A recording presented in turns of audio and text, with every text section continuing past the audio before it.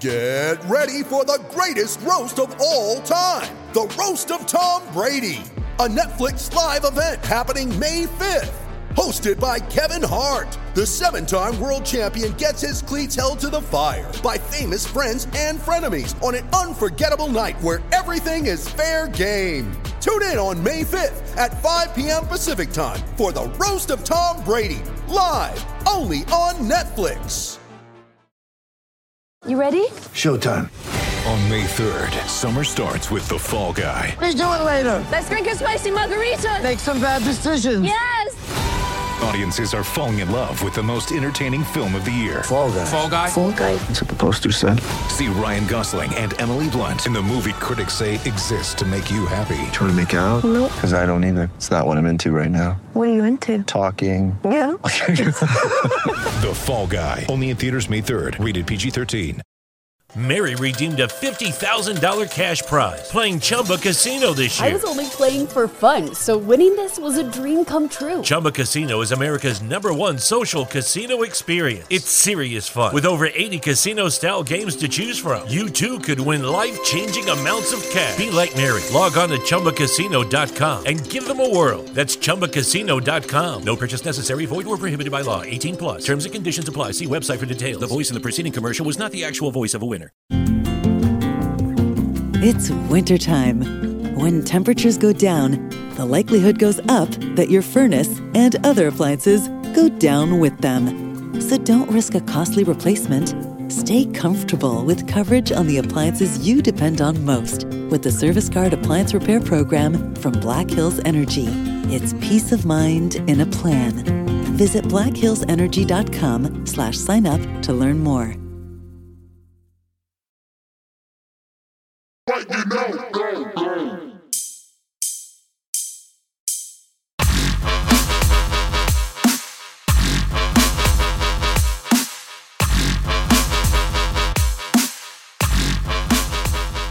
What is going on, Belly Up Sports fam? Shaka Cummings, Parker Ainsworth. Welcome to F in Sports, the podcast where two teachers grade sports' biggest issues. Parker, how you doing after a week being locked up? It's been a good week. It was spring break, and so we had a staycation of sorts for spring break. Didn't leave the house a lot. That's all right. That's all right. How you doing, Shaka? So we started with our digital learning rollout. We got this week and next week, and then we have our spring break the week after. So the first week of this actually went well on my end. We've been getting a lot of compliments from parents, so I guess it went well. And hopefully it'll continue to go well because it looks like we are going to be kind of in this situation for a little bit longer. That being said, there actually were some sports stories this week, so we have some things to talk about. But before we get into that, how about your gold stars for the week, Parker? I got 3 gold stars to give out this week. One is to a guy named Shea Serrano. If you follow me on Twitter, you know I'm a big Shea Serrano fan. I've been following him since like 2009 when I got a Twitter. I got recommended to follow this crazy Spurs fan. At the time, he was a middle school science teacher in Houston that was a diehard Spurs fan, originally from San Antonio. He worked his way up and has written a couple books now and writes for The Ringer on sports and stuff like that. He has been using his platform, his 100,000 followers, to culminate and pull together money to give to people who are now out of work in the middle of this pandemic. He has also been plugging his own. He's wrote a PDF about Scrubs that's coming out tomorrow. We're recording on a Sunday, so it comes out Monday.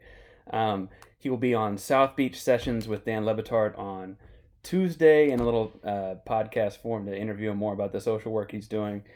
He also calls out BS from all the BSers in the world. And I'll leave it at that. If you follow him on Twitter, you know there's lots of BSers out there that he can call out. So shout out Shea Serrano, gold star for all the good stuff you're doing, man. Absolutely. My first gold star of the week, connected based on a person who you mentioned. I want to give a gold star to Dan Le Batard. So one of my favorite television shows is Highly Questionable. And with all the social distancing, I imagine that ESPN is struggling putting together some of those talk show-based programs that they do in the early evenings. That being said, Dan Le Batard is still putting out a web series called Highly Quarantined, and he's talking to folks who normally would be on Highly Questionable, and they're basically talking about one issue. They talk about it for 5 minutes, and if you like Dan Le Batard and that type of sports humor, then you would enjoy Highly Quarantined if you haven't seen it. So it's definitely worth a quick Twitter search to pull up some of the episodes that have been out. So shout out to Dan Le Batard for still giving us some quality sports content. What's your next gold star, Parker? My next gold star actually similarly goes to ESPN. This week's been rough with no sports for them, and when a week later after the game started getting canceled, they posted a week, and everyone responded like it felt like a year. Today, being Sunday, the day that we're recording this, they're running all day long ESPN The Ocho on ESPN2. The Ocho. The Ocho, which is shout out to the Dodgeball movie and Dodgeball being seen on The Ocho. But it has things like Ultimate Frisbee Championships were on at 4 a.m. The 2019 Spikeball College Championship was on at 6 a.m. Later today, we're going to get to see the Cherry Pit Spitting Competition, Professional Arm Wrestling, America's Dodgeball Continental Cup, Slippery Stairs, the College Tour, Moxie Games, all kinds of very fun, oddball sports and athletic competitions. So shout out to ESPN, ESPN The Ocho for finding ways to still get sports on TV and entertain us in this time without professional sporting events. Yeah, I'm pretty sure that I've played Slippery Stairs, but I didn't know I was playing Slippery Stairs. You know what I mean? But I also think I've competed in the Crystal World Hamburger Eating Championship without realizing it before. So, so this is kind of a combination gold star taking attendance because I interacted in the podcast this week, or I should say, I interacted on the Twitter feed this week with an account called Prime Ananobi.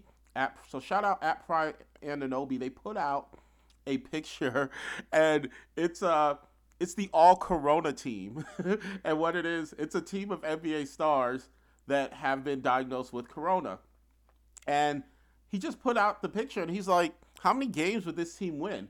And like for real, this team makes the playoffs and would maybe do some damage in it. So Marcus Smart, your point guard, Donovan Mitchell at 2 guard. You got Kevin Durant. You got Rudy Gobert. Who's the Detroit kid who I'm forgetting? Christian Wood. Christian Wood is starting in the front court as well. So that's the starting 5. I don't know who the bench would be. That being said, I don't even need to know who the bench is. I know that there's at least 2 Lakers who are diagnosed, so they're not releasing. So whoever those guys are, they can be on the team too. It doesn't matter who they are. If it's LeBron and Anthony Davis, all of a sudden you might win it all, right? Oh, dear God. If it was LeBron, Anthony Davis, like that would basically be like Jerry West must be the GM of this team, and he's just giving Corona to everybody. It's basically like Space Jam. Everybody's getting the juice. So, gold star to at Prime Ananobi. My last gold star, and I think it's important to give out a lot of gold stars this week. We all need some gold stars. Goes to at CBS Sports HQ. I got forwarded this tweet that they sent out yesterday. That is tweet is, "What's one sports stat that will always blow your mind when you see it?" And the literal hundreds of replies to this tweet are all mind-blowing stats that just like occupied me for maybe literally an hour last night as I just went through this. Things like if Wayne Gretzky never scored a goal in his career, he still had the most points in NHL history because he has that many assists. Yeah, he's a boss. Here's one shot guy that I did not know and had to look up and still have trouble like wrapping my head around. Larry Fitzgerald, longtime wide receiver, NFL, played for the Arizona Cardinals, has more tackles than dropped catches. That means he has more tackles on intercepted balls than he has dropped the ball when it's thrown at his person. He has 37 tackles and 24 career drops. That is insane. So, and he never played special teams, right? Like that might be another way he would get tackles, but I'm betting he never played special teams. That's crazy. He was a star out the gate. There's stuff like Akeem Olajuwon's quadruple double, stuff from several stats from Barry Bonds' year in 2004, including if you played all 162 games and had a single and a home run, went 2 for 5 with a single and a home run in every single game, you would not have a better OPS than Barry Bonds did in 04. Like, that's 162 home runs and 162 singles, and you're batting 400, 2 for 5, and you're still not better than Barry Bonds in 04.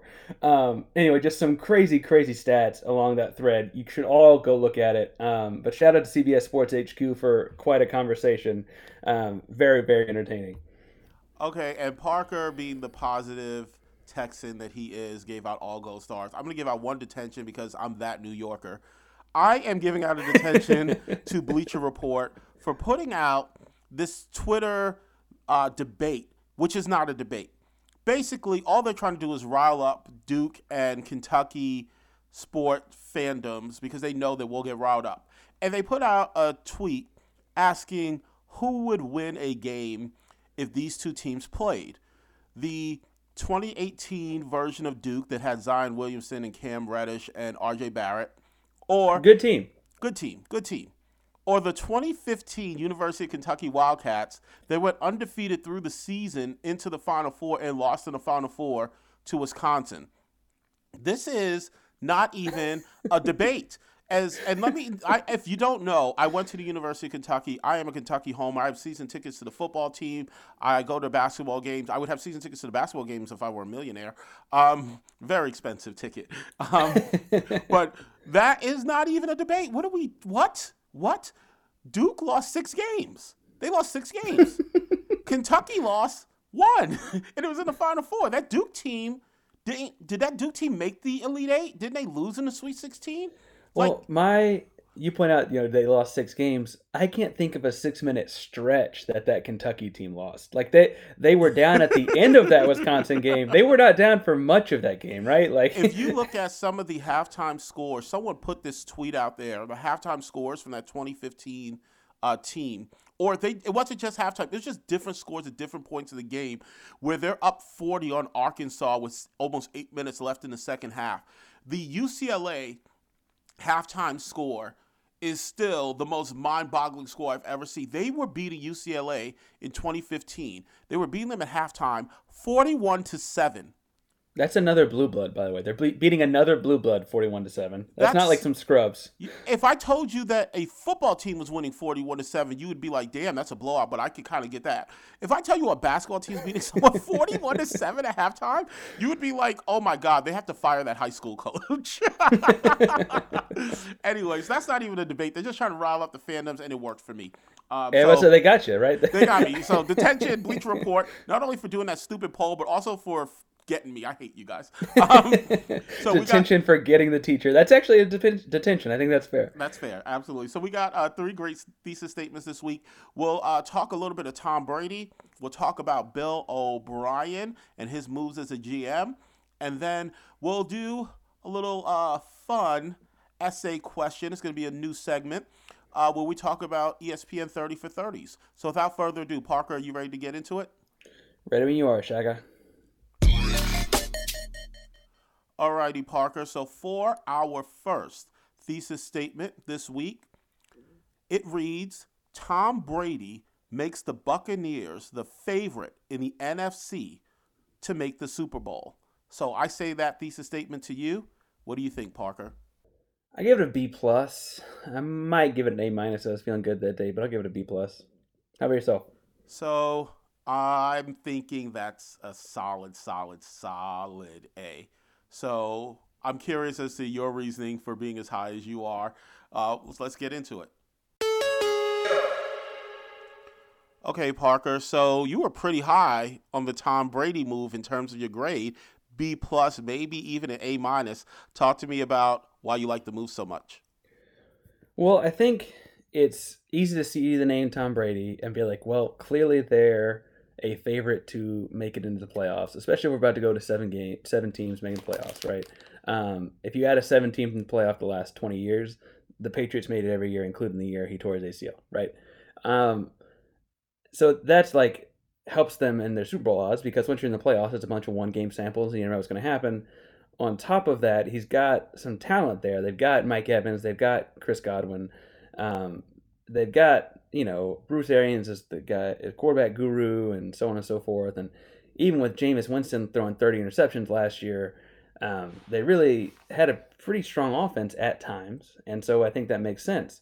I just look at the rest of the NFC, and it's hard for me to fathom that they're the favorite. You still have San Francisco with Jimmy Garoppolo and George Kittle, right? You still have that defense, right? With Nick Bosa rushing the passer. That is still a really strong team, and while it's tough to repeat, they're not exactly like out of the way. Within their own division, you've got New Orleans, and it's, in New Orleans, you've got Drew Brees, you've got Michael Thomas, you've got Alvin Kamara, you've got some really strong offensive weapons. You still have a pretty strong defense. If they get home field advantage, you've got to go to the Superdome. Like, there are a lot of talent. There's a lot of talent in the NFC, right? Just period across the board. And so to win the NFC implies, like, when I hear favorite, I think, oh, like a clear-cut favorite. And I don't think they're a clear-cut favorite. Could they win the NFC? Yeah. Does Tom Brady make them more of a favorite than they were before? Absolutely. That's why I gave it a B+ and not like an A+, because it's not inconceivable.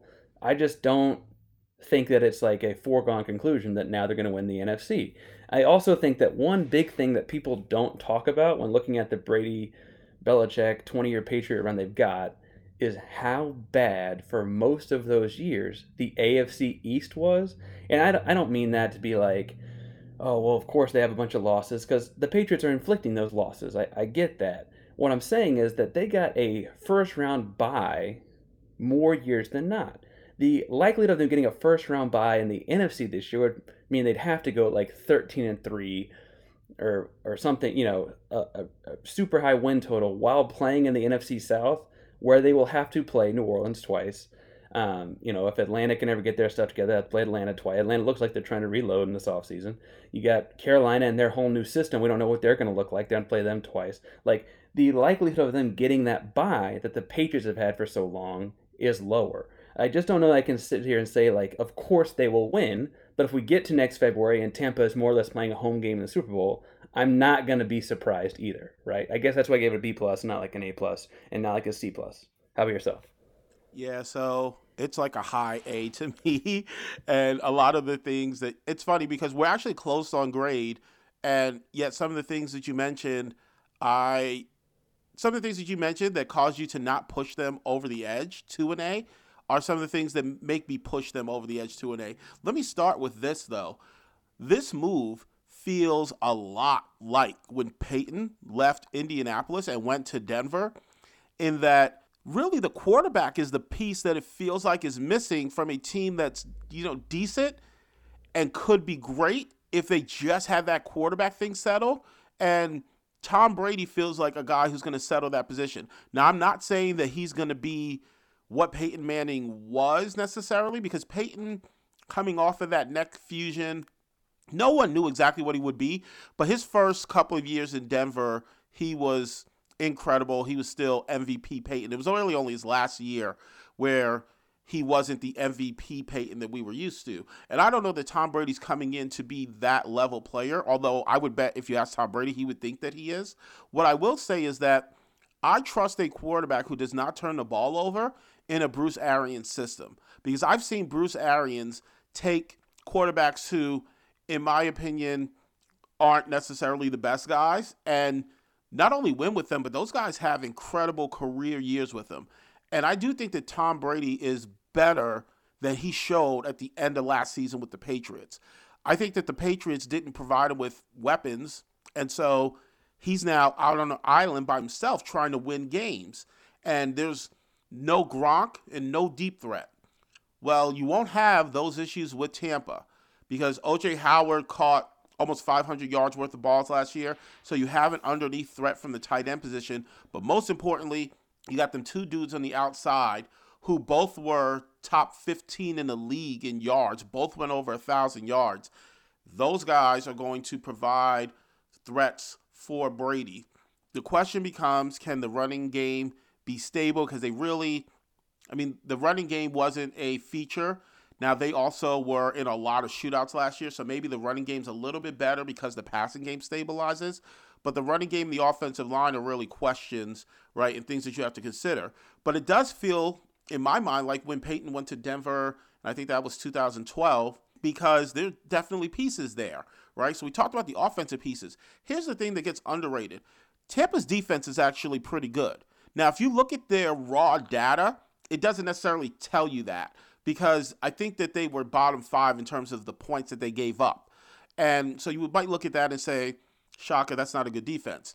Okay, let's dive a little bit deeper. In terms of the yards that they actually gave up, they were middle of the pack. They were about 15th in the NFL in terms of yards allowed. And now, let's go even deeper than that.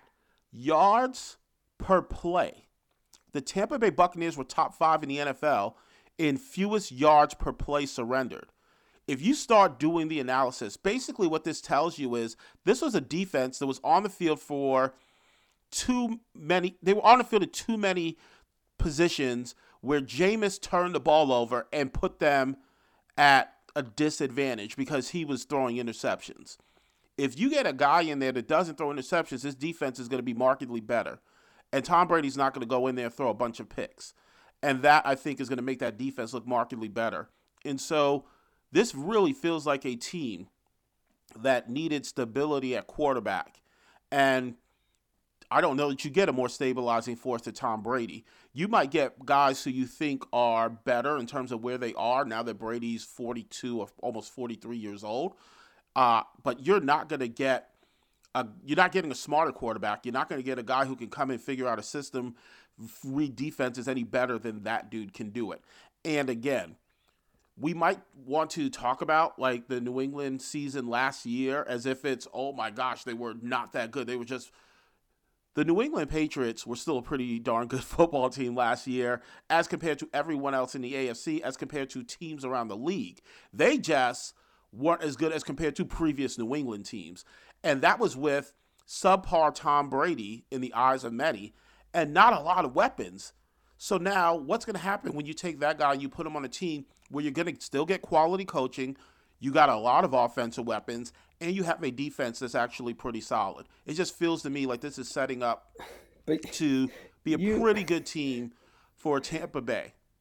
You also just said, though, that New England team had a subpar Tom Brady, right? Like that New England team had a subpar Tom Brady because the team was subpar around him. So it becomes very difficult for a quarterback to overcome all. He had no running game. He had no offensive line protection. He had no receiving. The small sample where he actually had decent receiving in the early portion of the year when Antonio Brown was still there and before drug charges kind of put their wide receiving core out of commission, he threw for 400 yards in games. They were scoring They also points. had a historic defense. Their defense had scored more points than they had allowed. Shaka, the defense without the offense taking the field for those. What does the defense scoring have to do with Brady throwing for 400 yards? Like, I mean, don't get me wrong. I'm saying it has to do with the wins, and you're talking about like that. Yes, that team was incredible, and he was aided by a strong defense that he doesn't.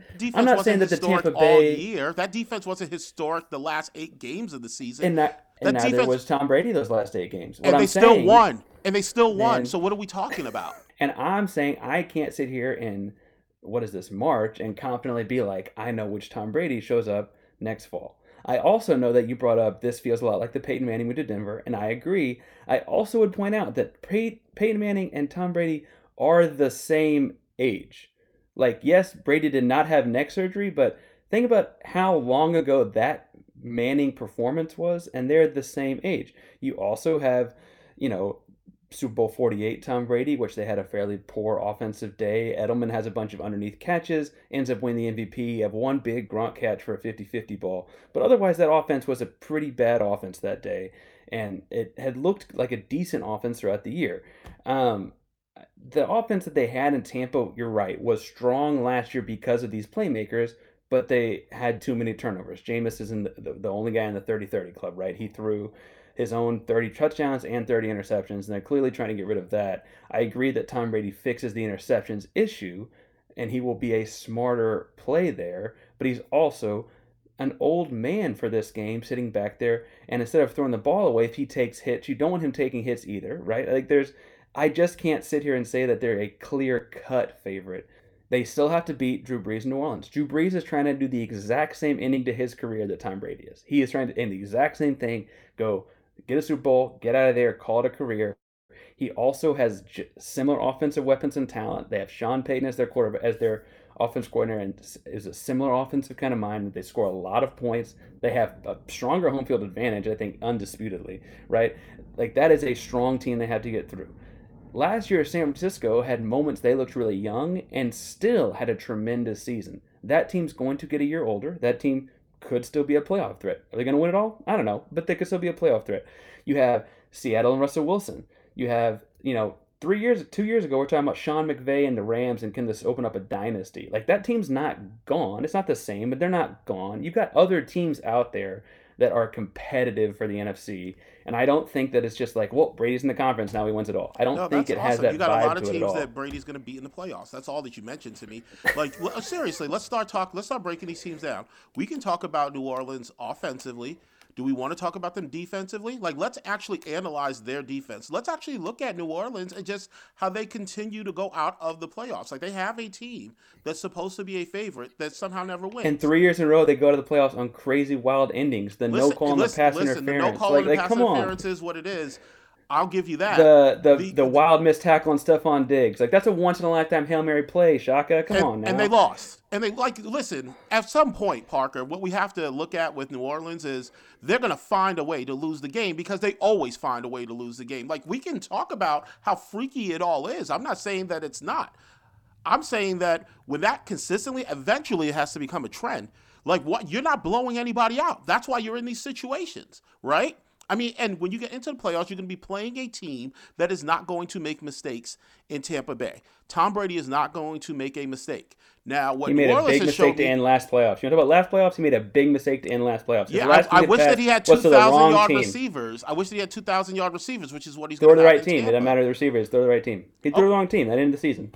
Okay, so you go ahead and you decide that the New England receivers are the same type of receivers and they would just get as open exactly as the Tampa Bay receivers would, and it's all basically the same. You know it's not the same. He didn't have the level of talent that he's going to have in Tampa Bay as compared to what he had in New England. So you are right. Tom Brady did force a ball in because guys didn't get open. He spent the entire season trying to force the ball in, trying to do more with less. And guess what he does not have to do next season? He's not going to have to do more with less. He doesn't have to make chicken salad out of chicken you-know-what. San Francisco went to the Super Bowl last year. You point to me at the team that went to back-to-back Super Bowls in the NFC, right? So we can expect a drop-off there because that's traditionally what always happens. You want to talk to me about New Orleans. Awesome. New Orleans manages to play a bunch of close playoff games and finds ways to lose them at the end. Let them be in a close playoff game against Tom Brady, and you tell me you're taking Drew Brees over Tom Brady. Awesome. Historically, I know where Historically, talk to me about all those Bruce Arians playoff games. Like, you're also separating Brady from Belichick in a lot of ways here. That Bruce Arians is not Belichick. You're also not then giving Tom Brady appropriate credit. If what you're saying is that Bruce Arians has never had a quarterback historically that's been as good as Tom Brady. So again, I'm New Orleans, between their defense and the way they find ways to lose playoff games, I'm not as worried about them. If you want to talk to me about the Rams or you want to talk to me about the Vikings, I will just simply point to what they've managed to do in free agency, which is lose key cogs on their offense. So I'm curious as to what those teams are actually going to look like when they go into next season. I also want to talk about the division because while the NFC South gets a lot of pub for being a decent division, the reality is that it's really New Orleans, right? Atlanta hasn't been good since they went to the Super Bowl. They struggled.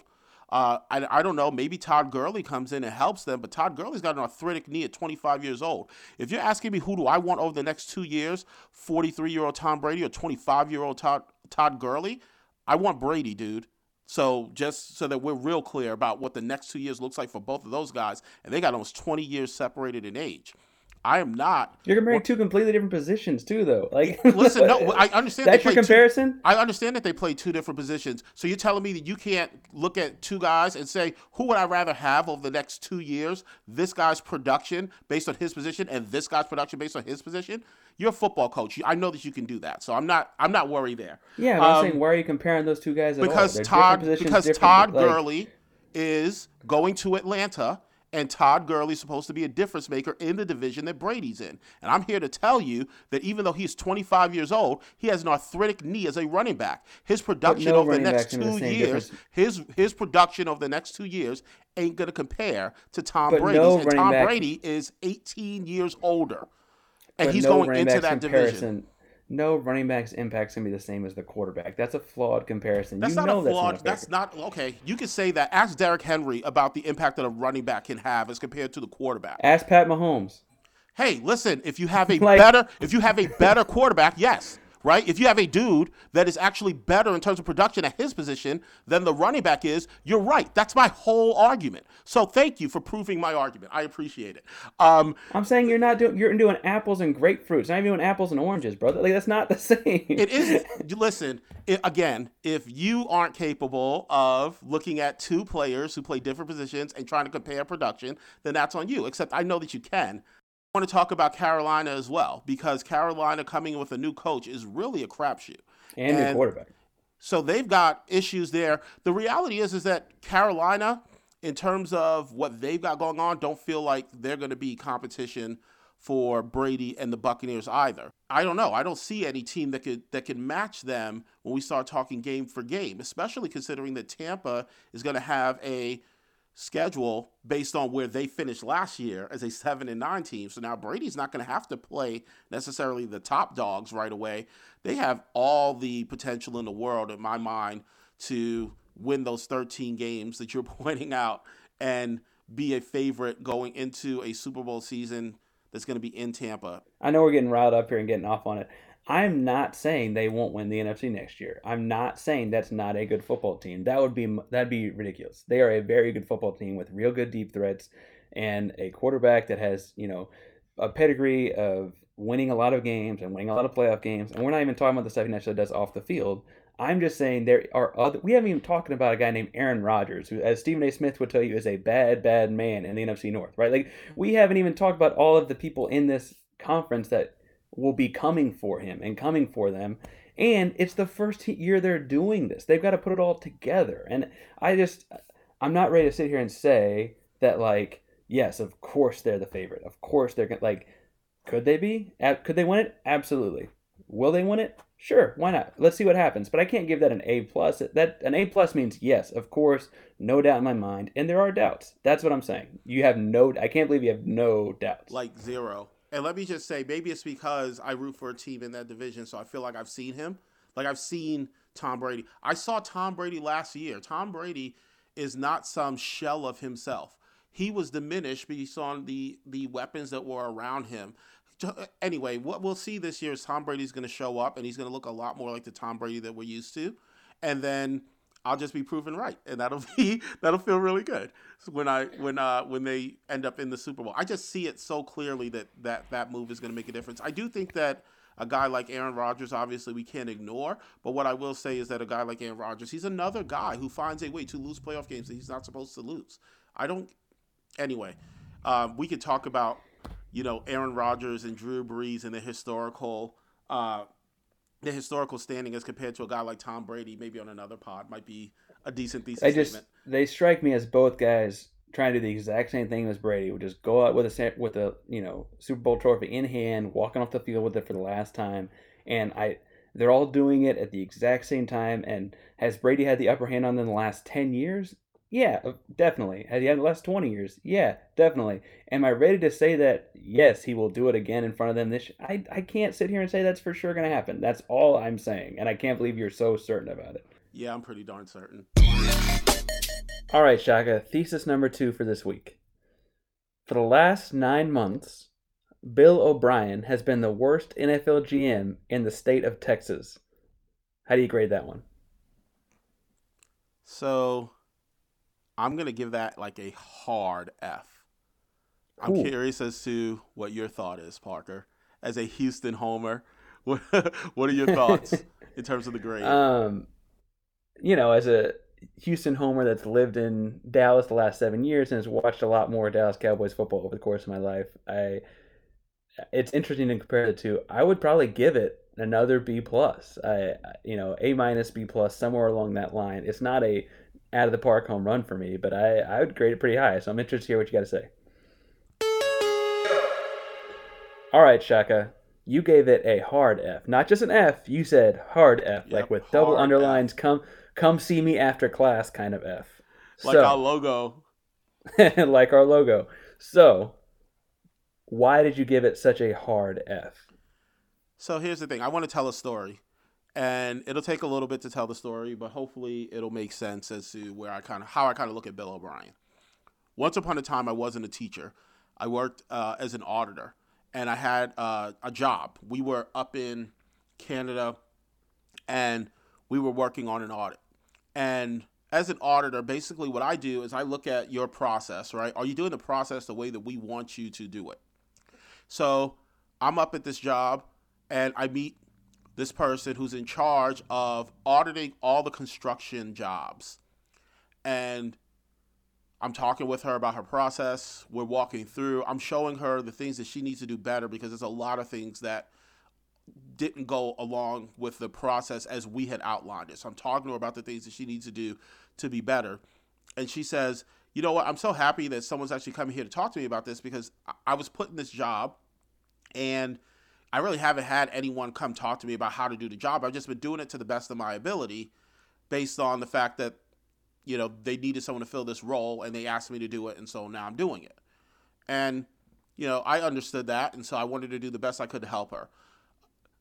We have to do the report at the end of the job. So we're meeting with all the bigwigs, all the bosses. And so I lay out all the issues that I found and talk to them about the fact that, that I've talked to this person who's in this role to help them and try to give them the steps in order to improve all the processes that we saw that were outages.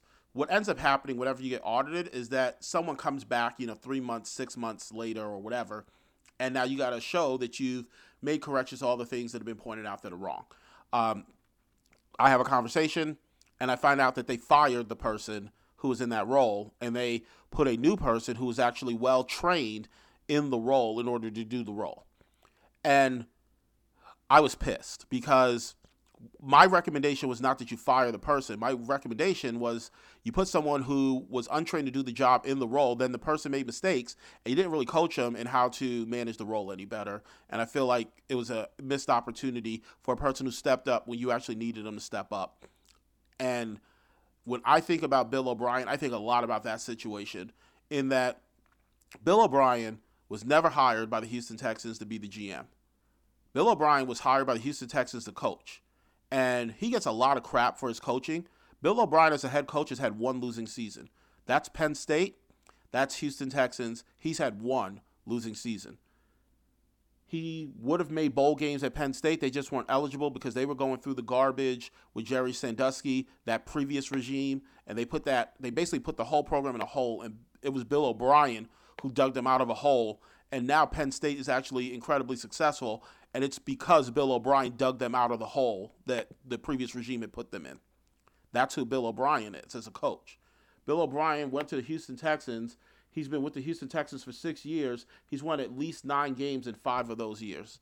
The one year that wasn't a winning season, he went 4-12, 2017. And if we go back, we can point to all the different quarterback issues that they had in that particular year in terms of injury. Bill O'Brien has managed to win 9 games with the Houston Texans pretty much every year, have them in the playoffs 4 of the 6 years that he's been the coach, and they've had quarterback issues historically throughout. My point with Bill O'Brien is he was hired to be a coach. He's a damn good coach. He has you winning games. He was never hired to be the GM.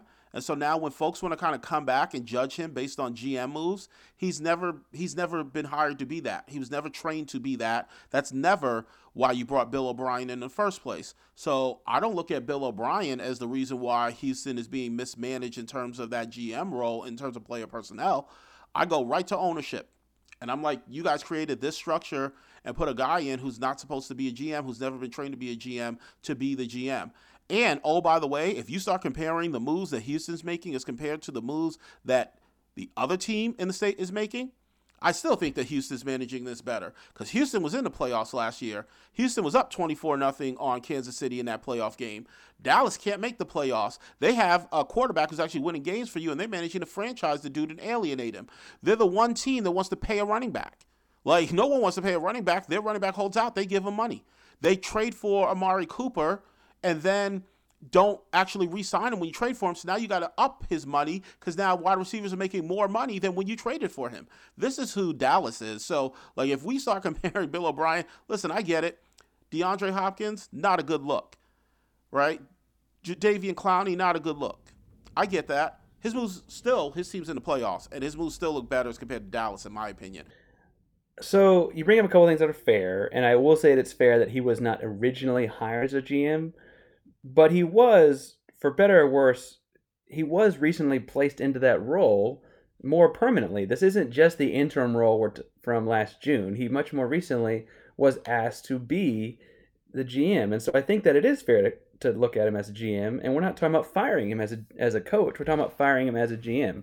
Now, I do think that you could look at issues with the way the team has been coached, and I think that they play in a fairly simple division because Andrew Luck retires very suddenly, and I don't want to say that he's had a perfect resume. No coach has had a perfect resume, but I don't think he's had a perfect resume in Houston either.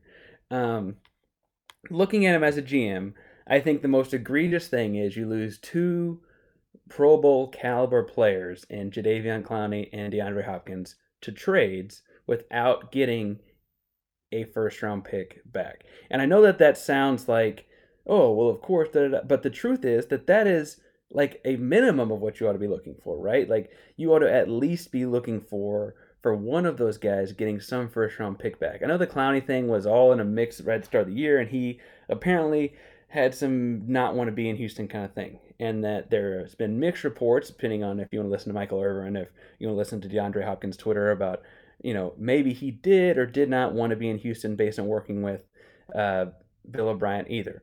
But if you have star players that don't want to be in town working for your guy, that's also a red flag to me. That's also a problem. I will say, as we sit here comparing the two GMs, the two NFL GMs in the state of Texas, it is interesting to me that they both suck. Like, I don't think as a GM either one is very good. And I sit here in Texas. Texas is a football state. And if you have not been here, as someone who's lived here for all but the 4 years I went to college, football runs this state in a way that is kind of unprecedented. If you don't know Texas football, I mean, just go study, watch Friday Night Lights. That's a lot closer to the truth than drama. Read the book. The book Friday Night Lights is crazy. The book is crazy. But it's interesting to me that the state of Texas has two pro football teams that both have poor management in different facets. Could we be sitting here talking about how poor the ownership is in both teams? Absolutely. Interestingly enough, in Dallas, it's the same guy, right? You could sit here and talk about, the coaching on both teams. Talk about how the coaching has had ups and downs the last few years for both teams. And, that's a great conversation too. We're sitting here talking about the thesis about, as a GM, as a general manager, has he had a worse 9 months? We're not talking about the years and years that Jerry's had. We're talking about the last 9 months. And I look at those two big moves and not getting a first-round pick or a first-round pick type of talent back for Hopkins or Clowney. Those are two Pro Bowl level players, and you're not getting the same return back. That's not to say that David Johnson wasn't good 3 years ago, but as you pointed out in the last segment, man, a running back does not last that long. He is over the hill for running back. If he is still in the league in 3 years, we will be all proven wrong, and I'll come on here and say it, man. He is not going to last a long time. He got run to the ground in Arizona. He's over that 27-year-old mark. He turns 29 next season, right? 27 is kind of the last year for running backs if you look at it. I just think that so much of what they do is predicated on a receiver like DeAndre Hopkins absorbing coverage, and so much of what they did, if you look at that 24-0 lead they built on the Chiefs that you brought up, so much of that was predicated on the Chiefs having to use so much to stop DeAndre Hopkins that it opened up Fuller, opened up Stills, that trading him away and bringing in Randall Cobb, who is his own second fiddle, like, they don't have a first fiddle now. And I just think that that's all poorly run, and that in the last 9 months, I think this is a debate and conversation, and I think that's why I give it a B+, is because I think this is a valid debate and conversation. He could have a bad run as a GM, and based on the thesis, he's still not worse than Jerry Jones. And that's really what it comes down to. Like, this thesis isn't that complex. This thesis is pretty simple.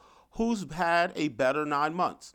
The Houston Texans, who are in the playoffs, won a playoff game without, I mean, we could talk about what they got for Jadeveon Clowney. They let that sucker go, and they were in the playoffs and won a playoff game without him. So we can have the conversation, I guess, about that piece. But here's what I would say. If I can let Jadeveon Clowney go and still win a playoff game, and you re-signed your running back, which you just talked about David Johnson and whether or not we should be paying running backs. You just re-signed your running back, gave your running back big money, and you made no playoff games in Dallas. You didn't forget about winning a playoff game. You had no opportunity because you couldn't make the playoffs in the worst division in football, and it's not even close. They couldn't make the playoffs.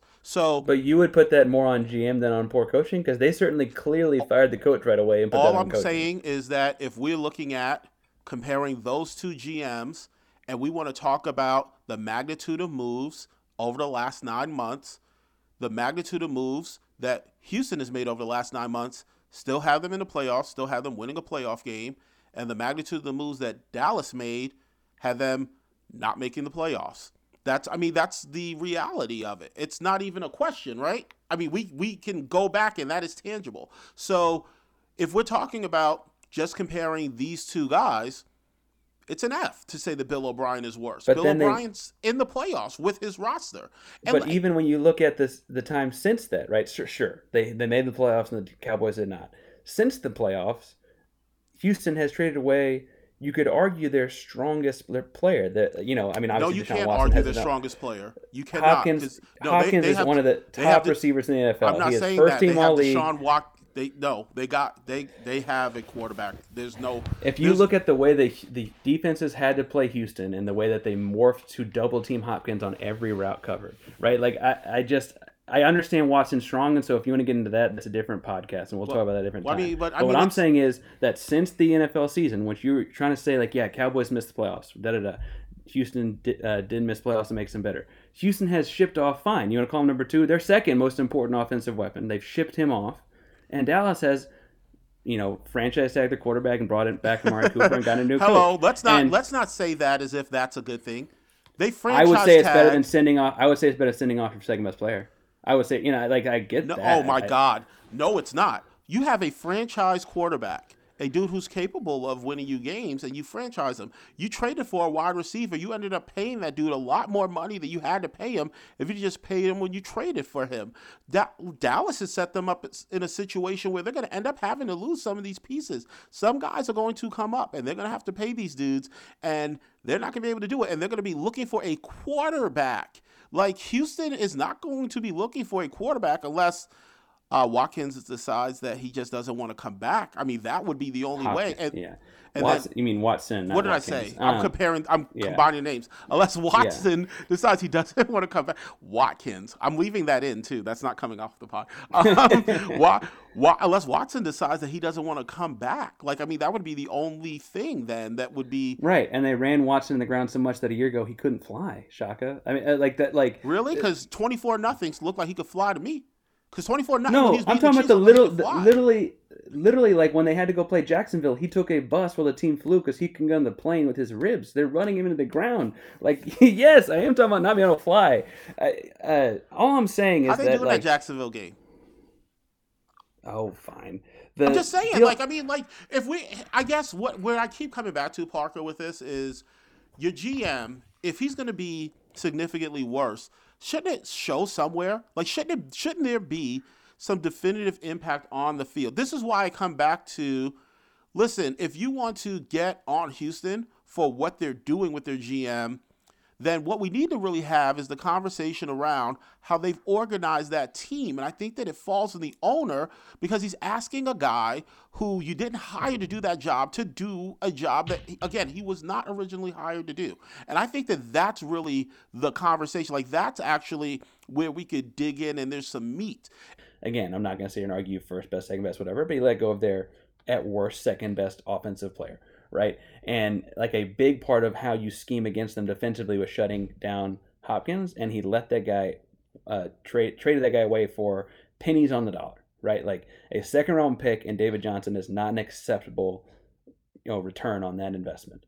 And then he let Jadeveon Clowney walk. He traded 2 first-round picks away for Laramie Tunsil, who led the league in false start penalties, right? Like, these are not acceptable moves. And I get that they still had team success, and you could say, like, he's a decent coach. Look at what he did with that, And you could talk about all that. But the question and thesis is about as a GM.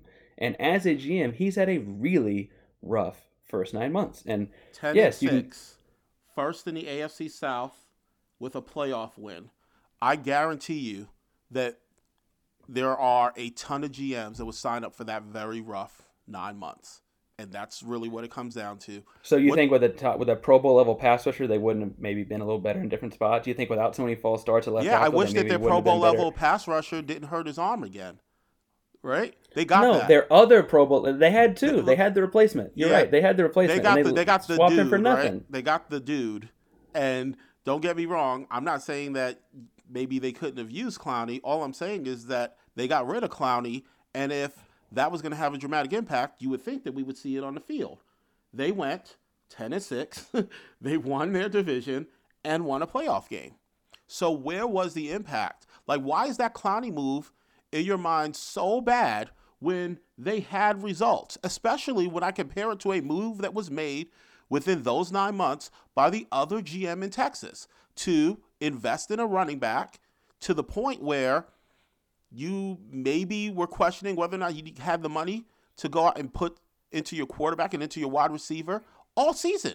This was a question around Dallas. But he mortgages the future for these moves. They win one less game in 2019 than did in 2018. 2018 they were 11-5, and 2019 and they didn't win a playoff game.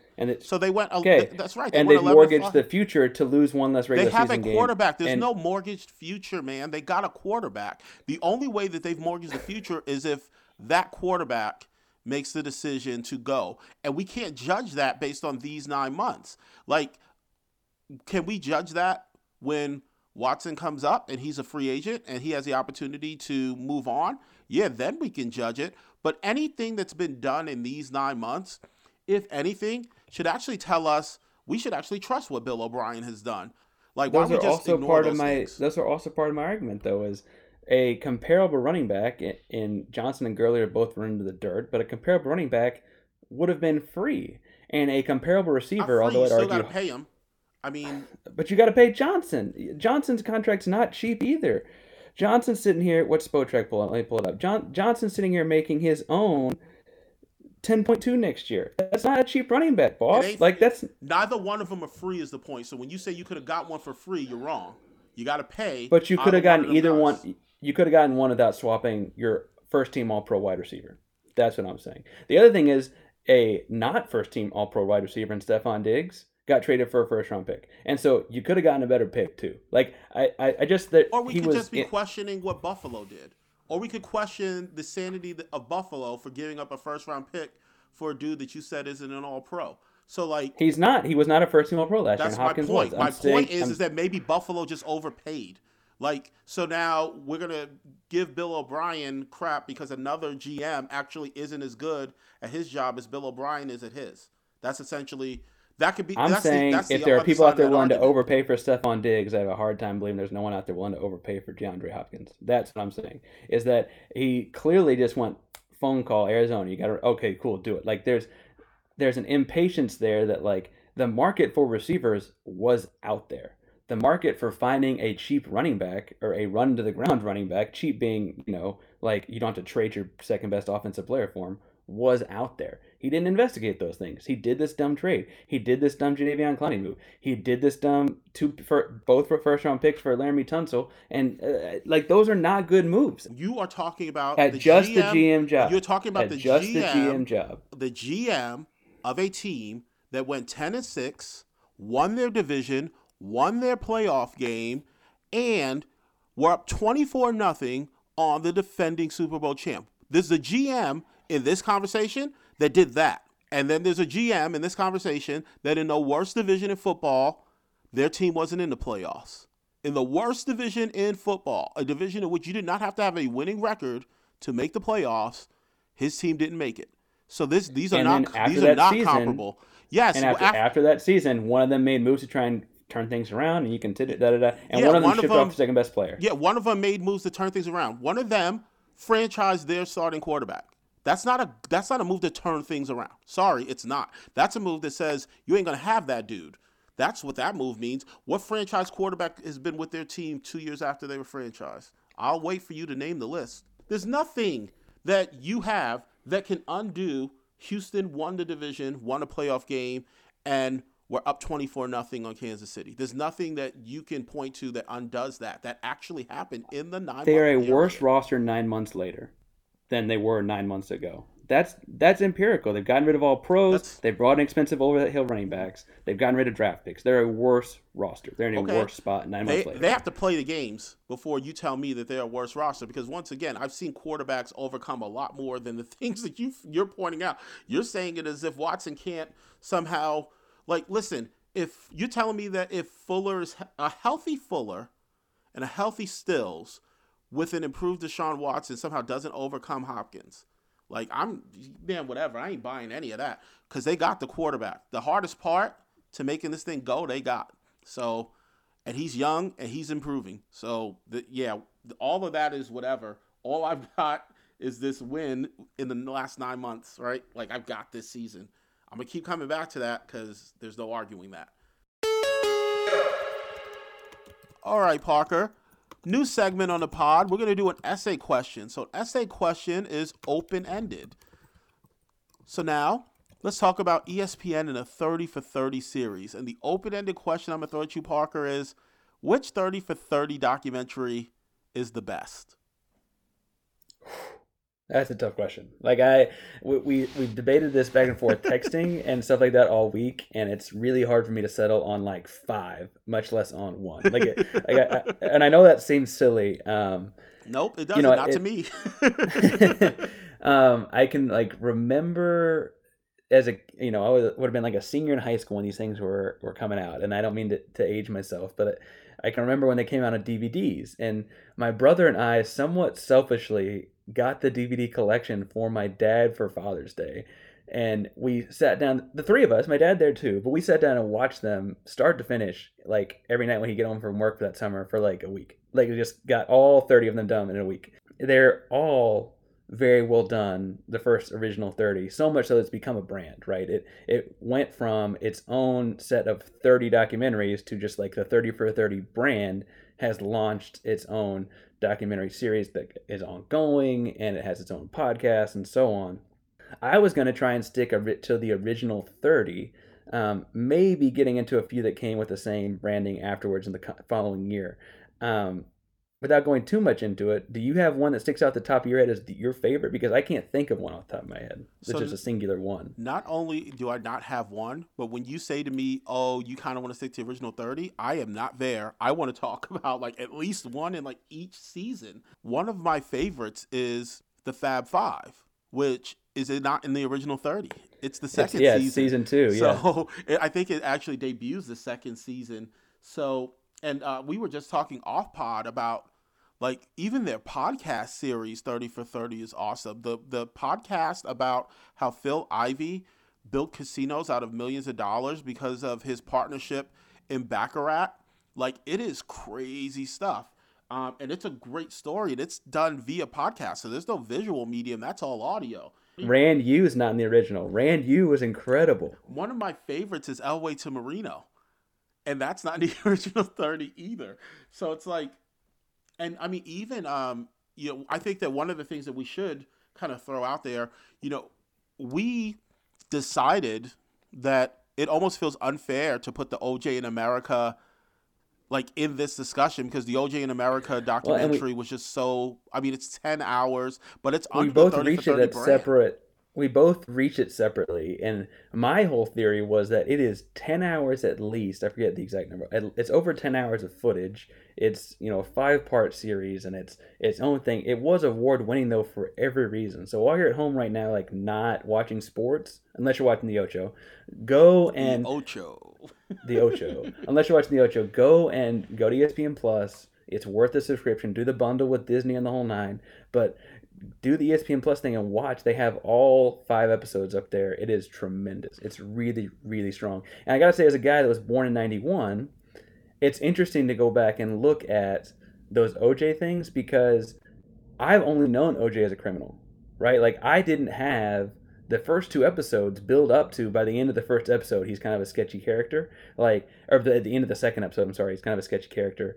The first almost 2 full episodes, I'm sitting there, literally, I texted my brother at one point, like, oh my gosh, watching him run is majestic and like artistic. He is like I got it. I kind of understood the craziness and the hype. But those do not count to me. They're just a whole different. I get that the same production company. They're a whole different deal. Here's what I don't want to do: is spend too much time on OJ. But you just reminded me of something in that, you know, my growing up with OJ was an actor for me growing up. Like, he was an analyst, I believe, on CBS, but he was a football analyst, and then he was in the what's the movie with Leslie Nielsen? The Naked Gun movies. Like, that's what I remember OJ from. He was in several movies, yeah. Yeah, I mean, oh gosh. So yeah, we've decided that one's kind of out. So the Pony Excess, which is a fascinating. Also worth pointing out, the Pony Excess opened me up to the fact that like Skip Bayless wasn't just some bad take or bad hot takes guy. He really was this reporter. And I say that, I hope he hears me say it. I don't think he's a very good hot takes guy. I think he's kind of inflammatory and wrong all the time. But he was a very strong reporter in the time of the Pony Excess. Like, that's a crazy thing for me to, like, whew. The one that stands out for me from the first season is the June 17th, 1994. And the reason why that stands out so vividly for me is because of the personal connection.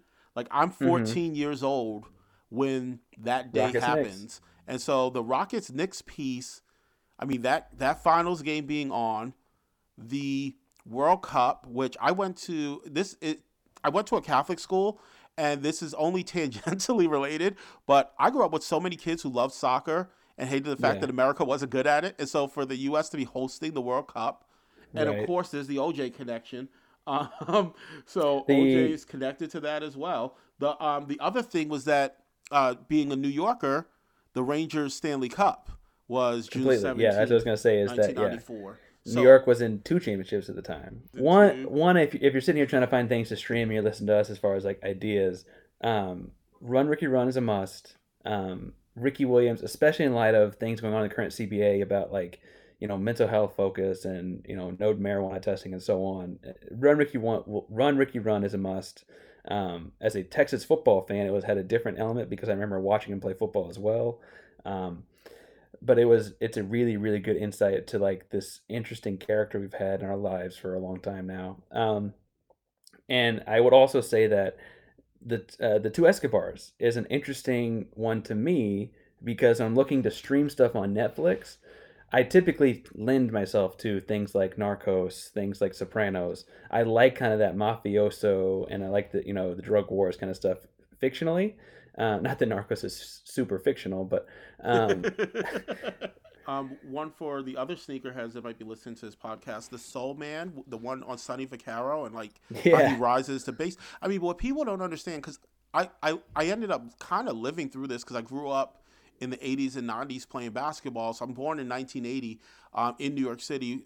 The first sport I ever played was basketball, but like ABCD camps and AAU ball and stuff, like that's how I grew up. And I remember seeing like Nike representatives and Adidas representatives and all these things. And Sonny Vaccaro is the guy who starts that. Sonny Vaccaro is the dude who signs Jordan. Like, I mean, as much as anyone influencing current pop culture, like Sonny Vaccaro is a name that people might not know.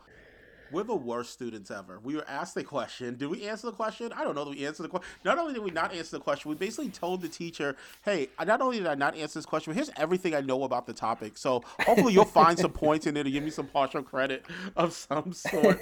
I have no, like, if this was going to be like a 5-paragraph essay and I could pick 3, Like, that would still be incredibly difficult. Like, again, the June 17th, 1994 is one that I love. The Fab Five, because I love the Fab Five, is another one that I loved. There's one from the first season that we hadn't talked about that I like I said, I got these from my dad, graduated high school, whatever. I go to college in LA. The Straight Outta LA with Ice Cube. Yeah, that's one's well done. Well done, and it's a cool look at this Raiders culture and LA, and like the way they've represented kind of this underrepresented part of LA, and they're in LA in a very interesting 12 years of LA, 82 to 94. For lack of a better phrase, go watch the movie. It's an interesting part in LA's history. You got NWA, you've got Rodney King, you've got LAPD, you've got all these different aspects of LA happening while this football team is there representing the people that you're not really, like, the fans of this team are otherwise not really on television a whole lot, and certainly not in a great depiction. And it's a really, really cool documentary Ice Cube does. It's also like, this is Ice Cube doing that in, around 2009, 2010. He's become this entertainer between NWA and that, where he's like, the road trip movies and kids movies and so on. And now he's kind of going back to his roots a little bit about, like, here's who really Ice Cube was, Yeah, it's Ice a cool Ice documentary. Cube was not Will Smith, guys. So, like, now when we see him, we kind of, we'll compare those guys. But Will Smith's rap and Ice Cube's raps were not the same raps coming up. Like, as a kid in the 80s, they were not the same. And like, you can only play one of those two rappers with your mom around. That's the difference. That is true. Let me say, if you try to play No Vaseline with your mom around, like, that is not okay, guys. All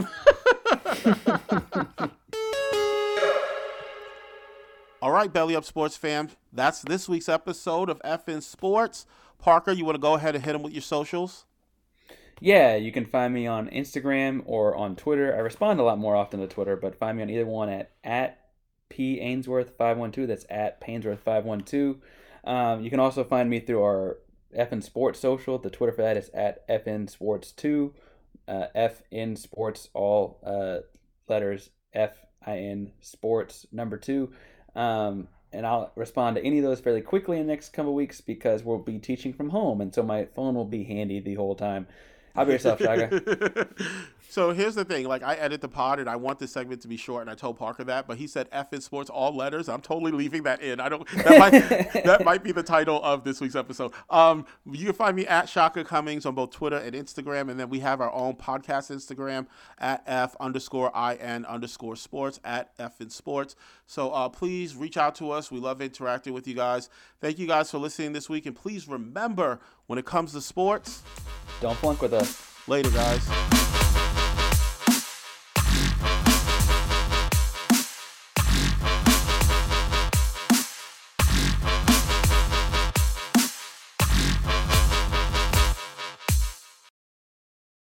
Mary redeemed a $50,000 cash prize playing Chumba Casino this year. I was only playing for fun, so winning this was a dream come true. Chumba Casino is America's #1 social casino experience. It's serious fun. With over 80 casino-style games to choose from, you too could win life-changing amounts of cash. Be like Mary. Log on to ChumbaCasino.com and give them a whirl. That's ChumbaCasino.com. No purchase necessary. Void or prohibited by law. 18+. Terms and conditions apply. See website for details. The voice in the preceding commercial was not the actual voice of a winner.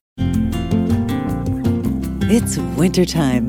When temperatures go down, the likelihood goes up that your furnace and other appliances go down with them. So don't risk a costly replacement. Stay comfortable with coverage on the appliances you depend on most with the Service Guard Appliance Repair Program from Black Hills Energy. It's peace of mind in a plan. Visit blackhillsenergy.com/sign up to learn more.